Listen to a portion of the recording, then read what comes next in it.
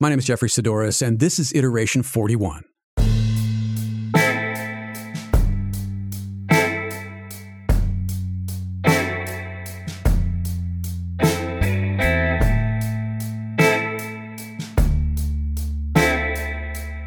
Iteration 37 was called The Myth of the Perfect Thing, and in it I chronicled part of my years-long search for a new camera to replace or at least complement my Fuji X Pro 1, ultimately leading me to the Olympus EM1 Mark II.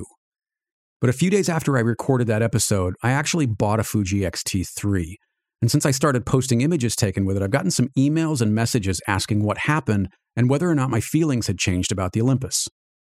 Well, the short answer is no, but I feel like it deserves a little clarification. The main reason I chose the Olympus was how it felt in my hand. But as I mentioned in 37, it wasn't just the feel. The performance of the camera is outstanding, and not outstanding for a Micro Four Thirds camera, just outstanding, full stop. That said, something in the back of my head kept me wondering about the new Fuji. If you were ever an On Taking Pictures listener, you heard me repeatedly wax poetic about my love and borderline obsession with my X Pro 1. And though it's not nearly as ergonomic as the Olympus, the feel of the body is what initially drew me to that camera as well. As I said in 37 and a few times previously, whenever I pick it up, the coldness of the metal reminds me of the old Nikon and Pentax film cameras I used when I was first learning photography, and which I still have a few of today.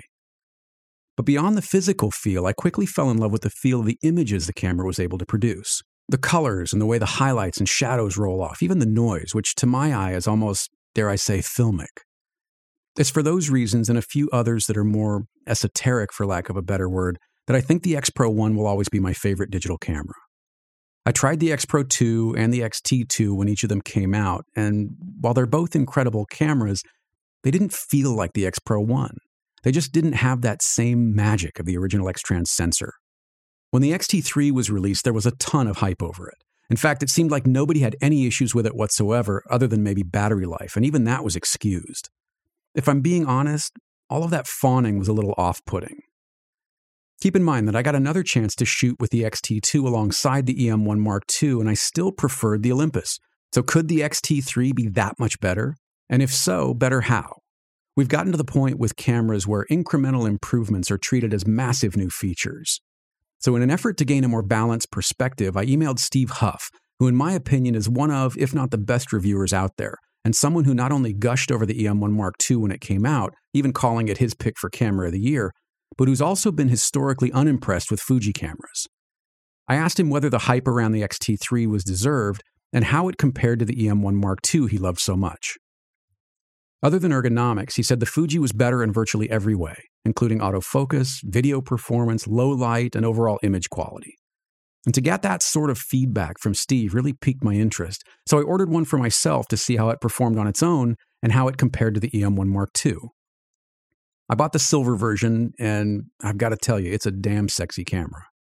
The grip is still just as lackluster as the X-T2 and nowhere near as comfortable as the Olympus, but the new EVF is absolutely gorgeous. Certainly the best EVF I've ever used, and a dramatic upgrade over the EVF in both the X Pro 1 and the EM1 Mark II, which from what I understand was carried over from the original EM1. And why every other manufacturer doesn't allow shooting information to rotate when the camera is in portrait orientation is beyond me. It's a fantastic feature.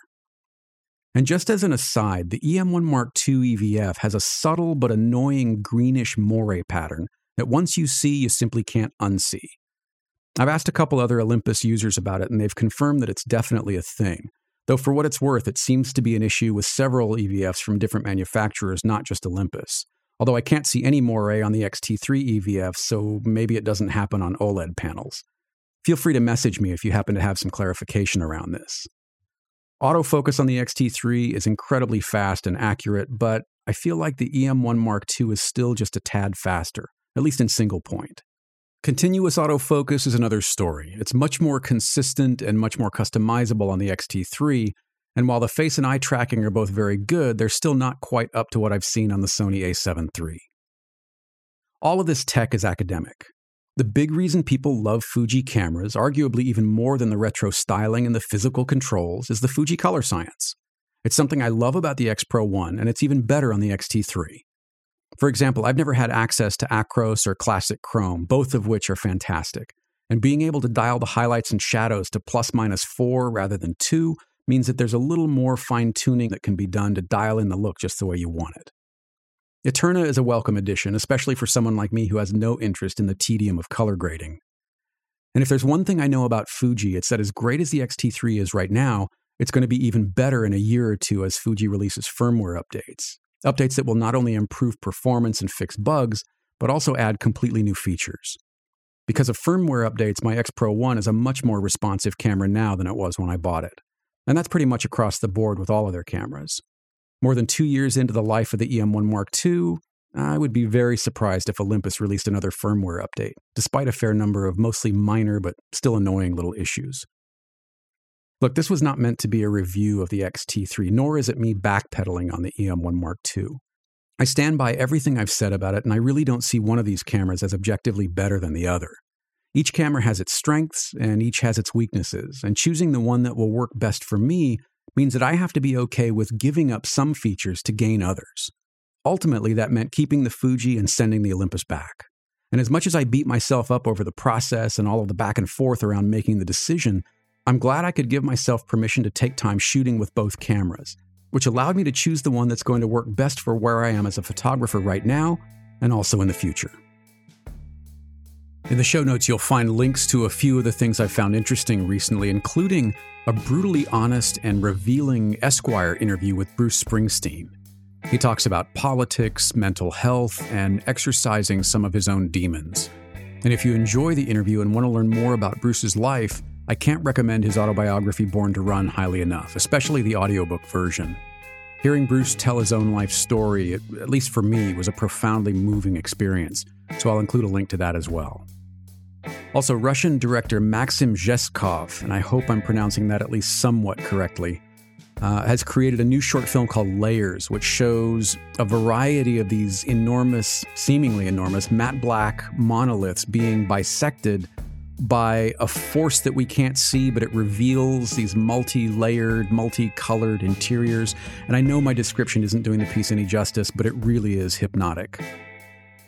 And finally, Google has created a new augmented reality app simply called Vermeer that pulls together images from the Metropolitan Museum of Art, the National Gallery of Art here in DC, the Rijksmuseum, the Louvre, the Frick Collection, and the Isabella Stewart Gardner Collection into a virtual museum of all 36 pieces of Vermeer's work. Subscribe to Iterations in your favorite podcast app. You can also subscribe to the new Everything feed and get every iteration, every episode of Process Driven, every one-off conversation, and anything else I happen to release all in one feed.